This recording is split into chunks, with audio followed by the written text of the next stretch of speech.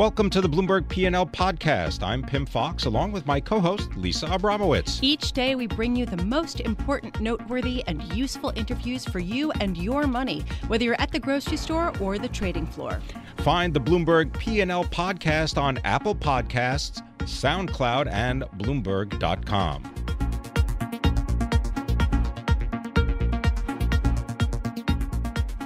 We have been talking today about the effect of Hurricane Harvey on gas prices and their lack of effect, frankly, on crude prices. I want to bring in Libby Toudouze, partner and portfolio manager at Cushing Asset Management, which is based in Dallas and oversees nearly $4 billion of assets. Libby, can we get your sense of why we're seeing the increase in gas prices, and certainly that will likely affect the prices that people see at the pump, whereas we're actually seeing crude prices decline? Can you explain this to us?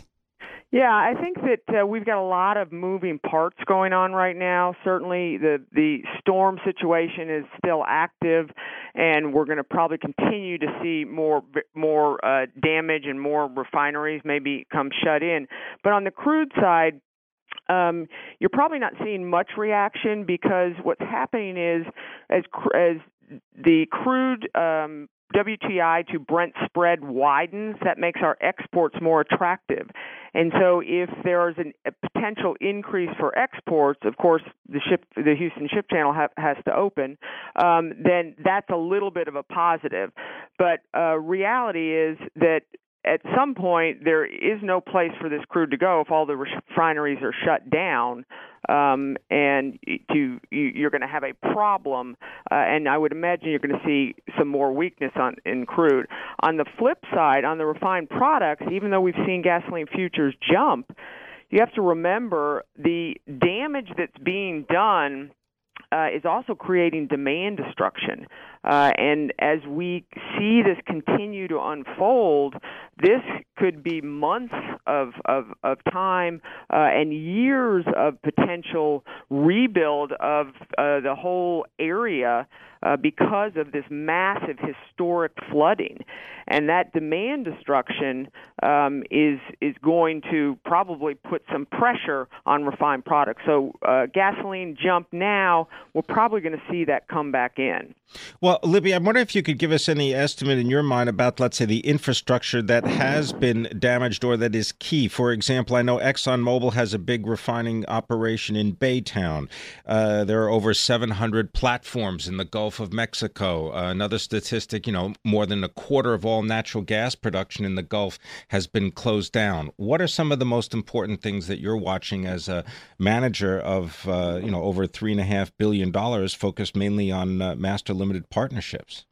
Yeah, I think that there's 737 platforms in the Gulf. 105 were evacuated for the storms. You're probably looking at about a quarter, roughly, give or take, a couple percent of oil and gas production being shut in. But the key thing is going to be the refineries and going forward, and how that impacts, obviously, the upstream companies is if there's no outlet, no place to push the crude oil, then they're going to have to slow production. At the same time, on the midstream side, if there is not a place or volumes to be flowing, that has potential impact on the midstream business. I think the thing that you want to watch right now is, we have about 10 refineries, including that big Exxon Baytown refinery down. There's another huge refinery that's actually bigger than Baytown. It's the Motiva refinery in Port Arthur. If we begin to see, there's 17 refineries, a third of our capacity on the Gulf Coast, more of those have to shut down because of the flooding, then that is really going to create some issues for some of the upstream and some of the midstream energy companies over the short term. Libby, over the longer term, do you think that this disaster will continue to accelerate the move of oil production, of crude production to the northern states, to sort of middle America and away from the Gulf Coast? No, I don't think you're going to see that, because the most prolific basins, certainly on the oil side, are in Texas and Oklahoma. and obviously being impacted. But the Permian and the Eagle Ford is the most southern field that could be impacted by the hurricane. But the Permian is further west and north, and then of course in Oklahoma there's a lot of oil production in the Scoop Stack area. So I don't think that is going to change. And our most prolific natural gas basin is the Marcellus on the East Coast. So I don't see that changing.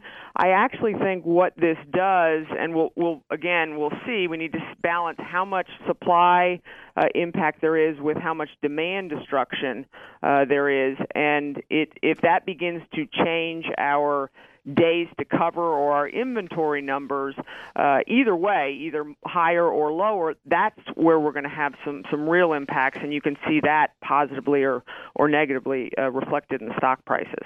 I want to thank you for joining us. Libby Toudouze is a partner, portfolio manager, Cushing Asset Management. They're based in Dallas, Texas. $3.7 billion of assets under management. I want to thank you for spending time with us today and talking about this topic once again.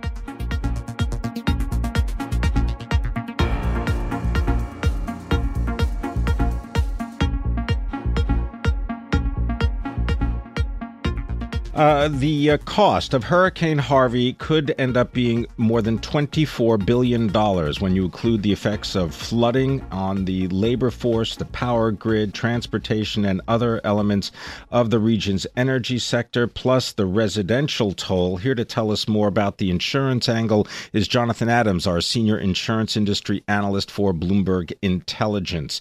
Jonathan, I want you to begin, if you can, by just describing the different kinds of insurance, because there's flood insurance, wind insurance, hurricane insurance.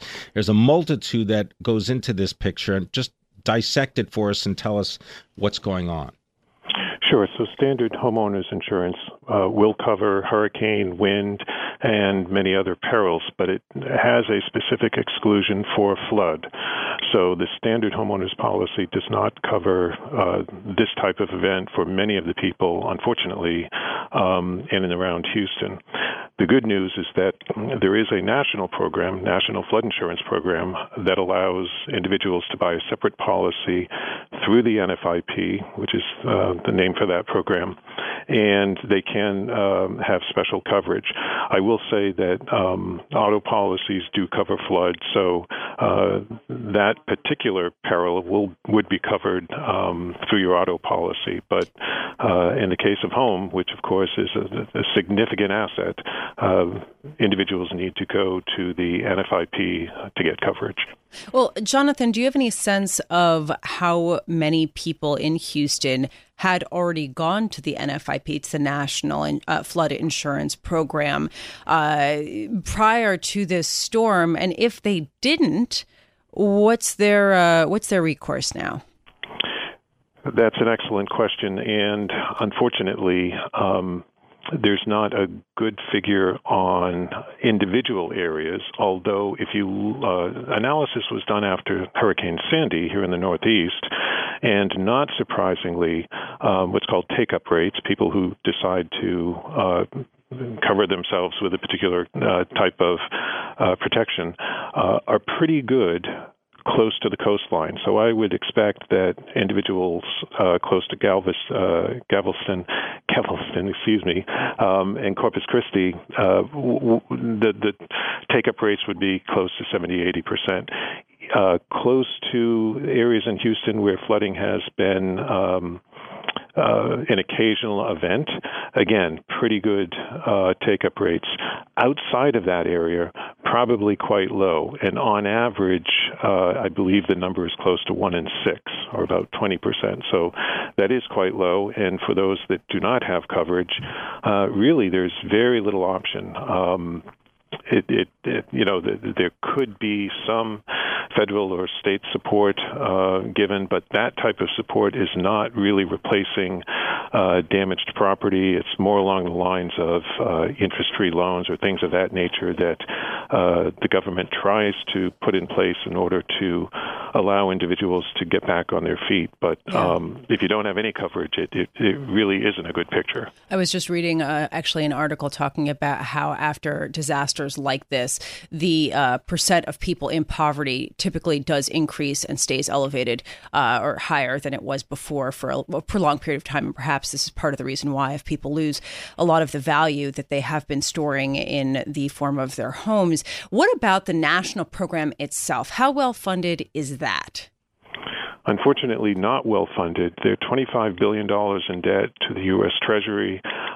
It's a very unfortunate and simple situation where they don't collect enough premium for the risk that they are incurring. When I say they, that's the NFIP. And there are certainly limitations that Congress puts on the program so that it's difficult for the administrators to put in place a program that is actuarially sound. That program is up for renewal as we speak. It expires at the end of September. And unfortunately, for the next 6 years, based upon the bills that are currently being discussed, it's unlikely the program will be able to charge an actuarially sound rate. And that will ultimately come back to haunt us because the taxpayers obviously need to cover that $25 billion in debt to the Treasury at some point. Jonathan, I wonder if you just outline for us quickly, in looking at the big commercial insurers, the ones that maybe are used by the energy industry, what effect might this have on them? So the good news of this storm is that the very high winds dropped very quickly after landfall. And my channel checks show that many of the refiners and other industrial entities in that area suffered relatively modest damage. Again, that's a relative term, but the likes of Travelers, which provides a great deal of commercial property coverage, AIG, Chubb, will probably not incur the same percentage of loss, given the total loss here, as they would have if this was a more traditional wind-driven loss event. So those are the names that are likely participating in that type of coverage. And frankly, there'll be some claims, but it won't be too bad for them. Thank you very much. Jonathan Adams is our senior insurance industry analyst for Bloomberg Intelligence.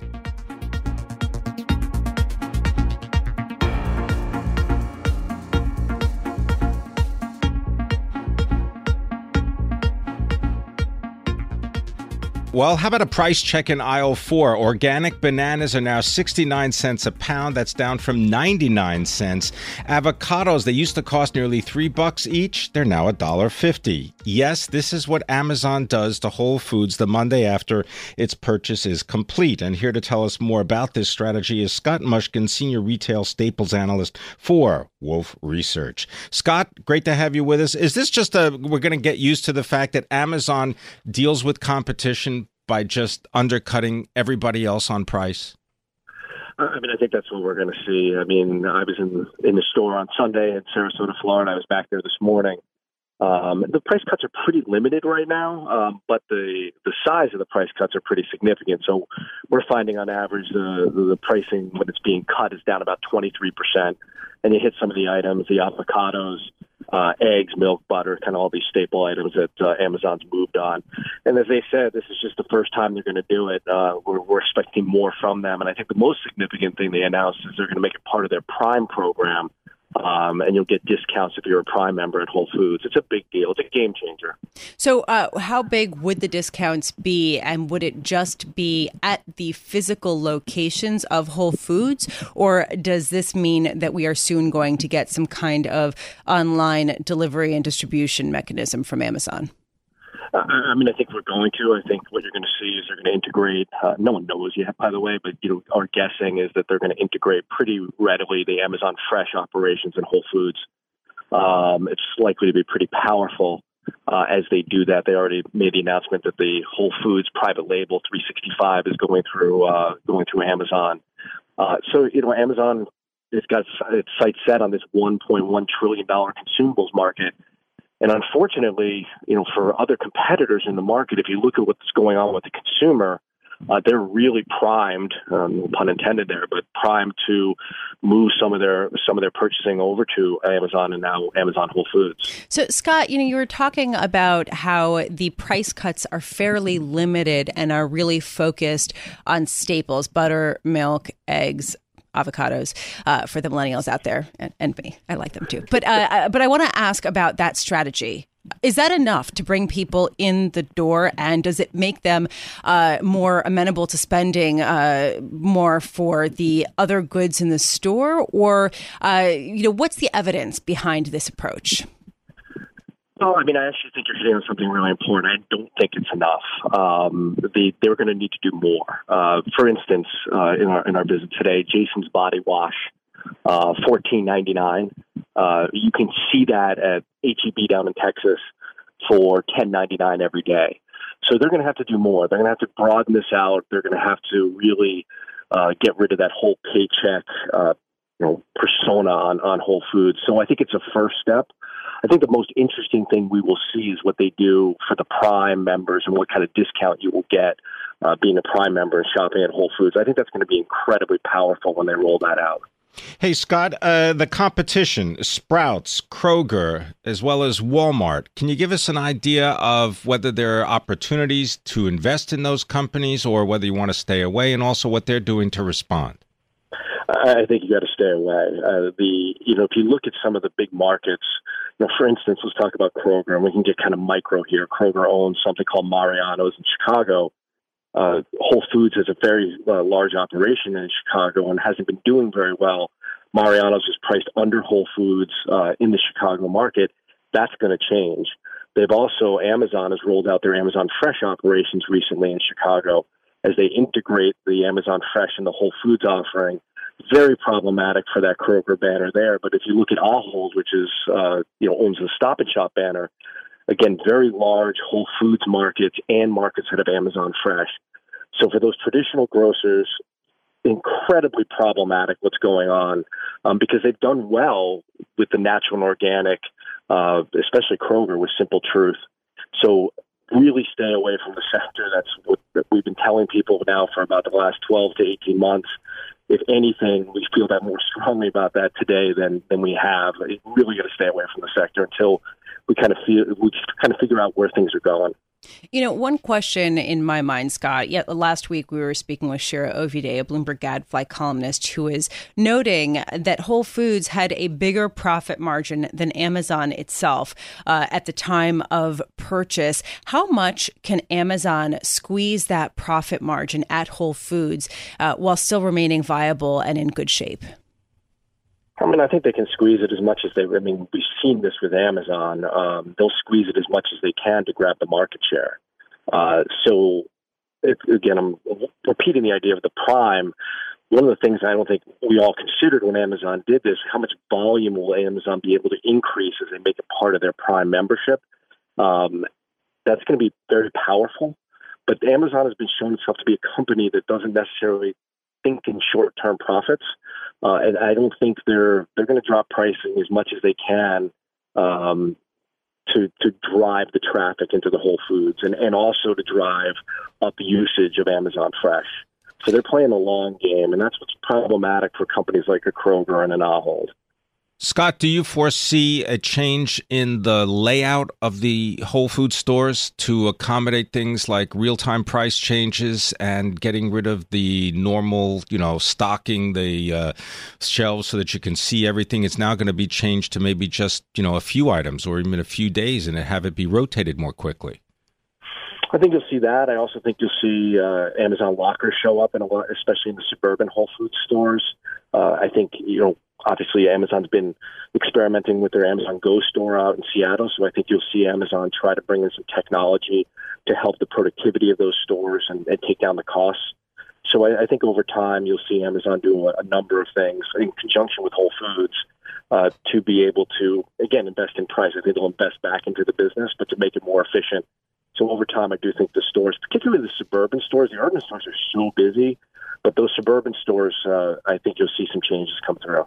Another change that came through today is that Amazon's Echo was on display at Whole Foods, meaning that they are definitely putting their stamp on the store in many different ways. Scott Mushkin, thank you so much for joining us. Scott Mushkin is a senior retail and staples analyst at Wolfe Research.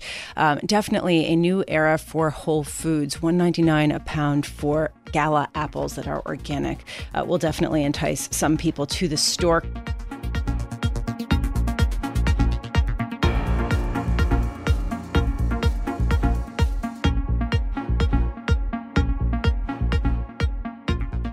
All right, let's turn our attention now to a new chief executive for Uber and a perhaps $200 million pay bonus. Here to tell us more is Mandeep Singh. He is our technology analyst for Bloomberg Intelligence. Mandeep, always a pleasure. Thanks for coming into the studio. Dara Khosrowshahi is tapped to be the new chief executive, formerly of Expedia, formerly of Barry Diller, Allen and Company, Brown University. What can you tell me about the challenges that Dara faces?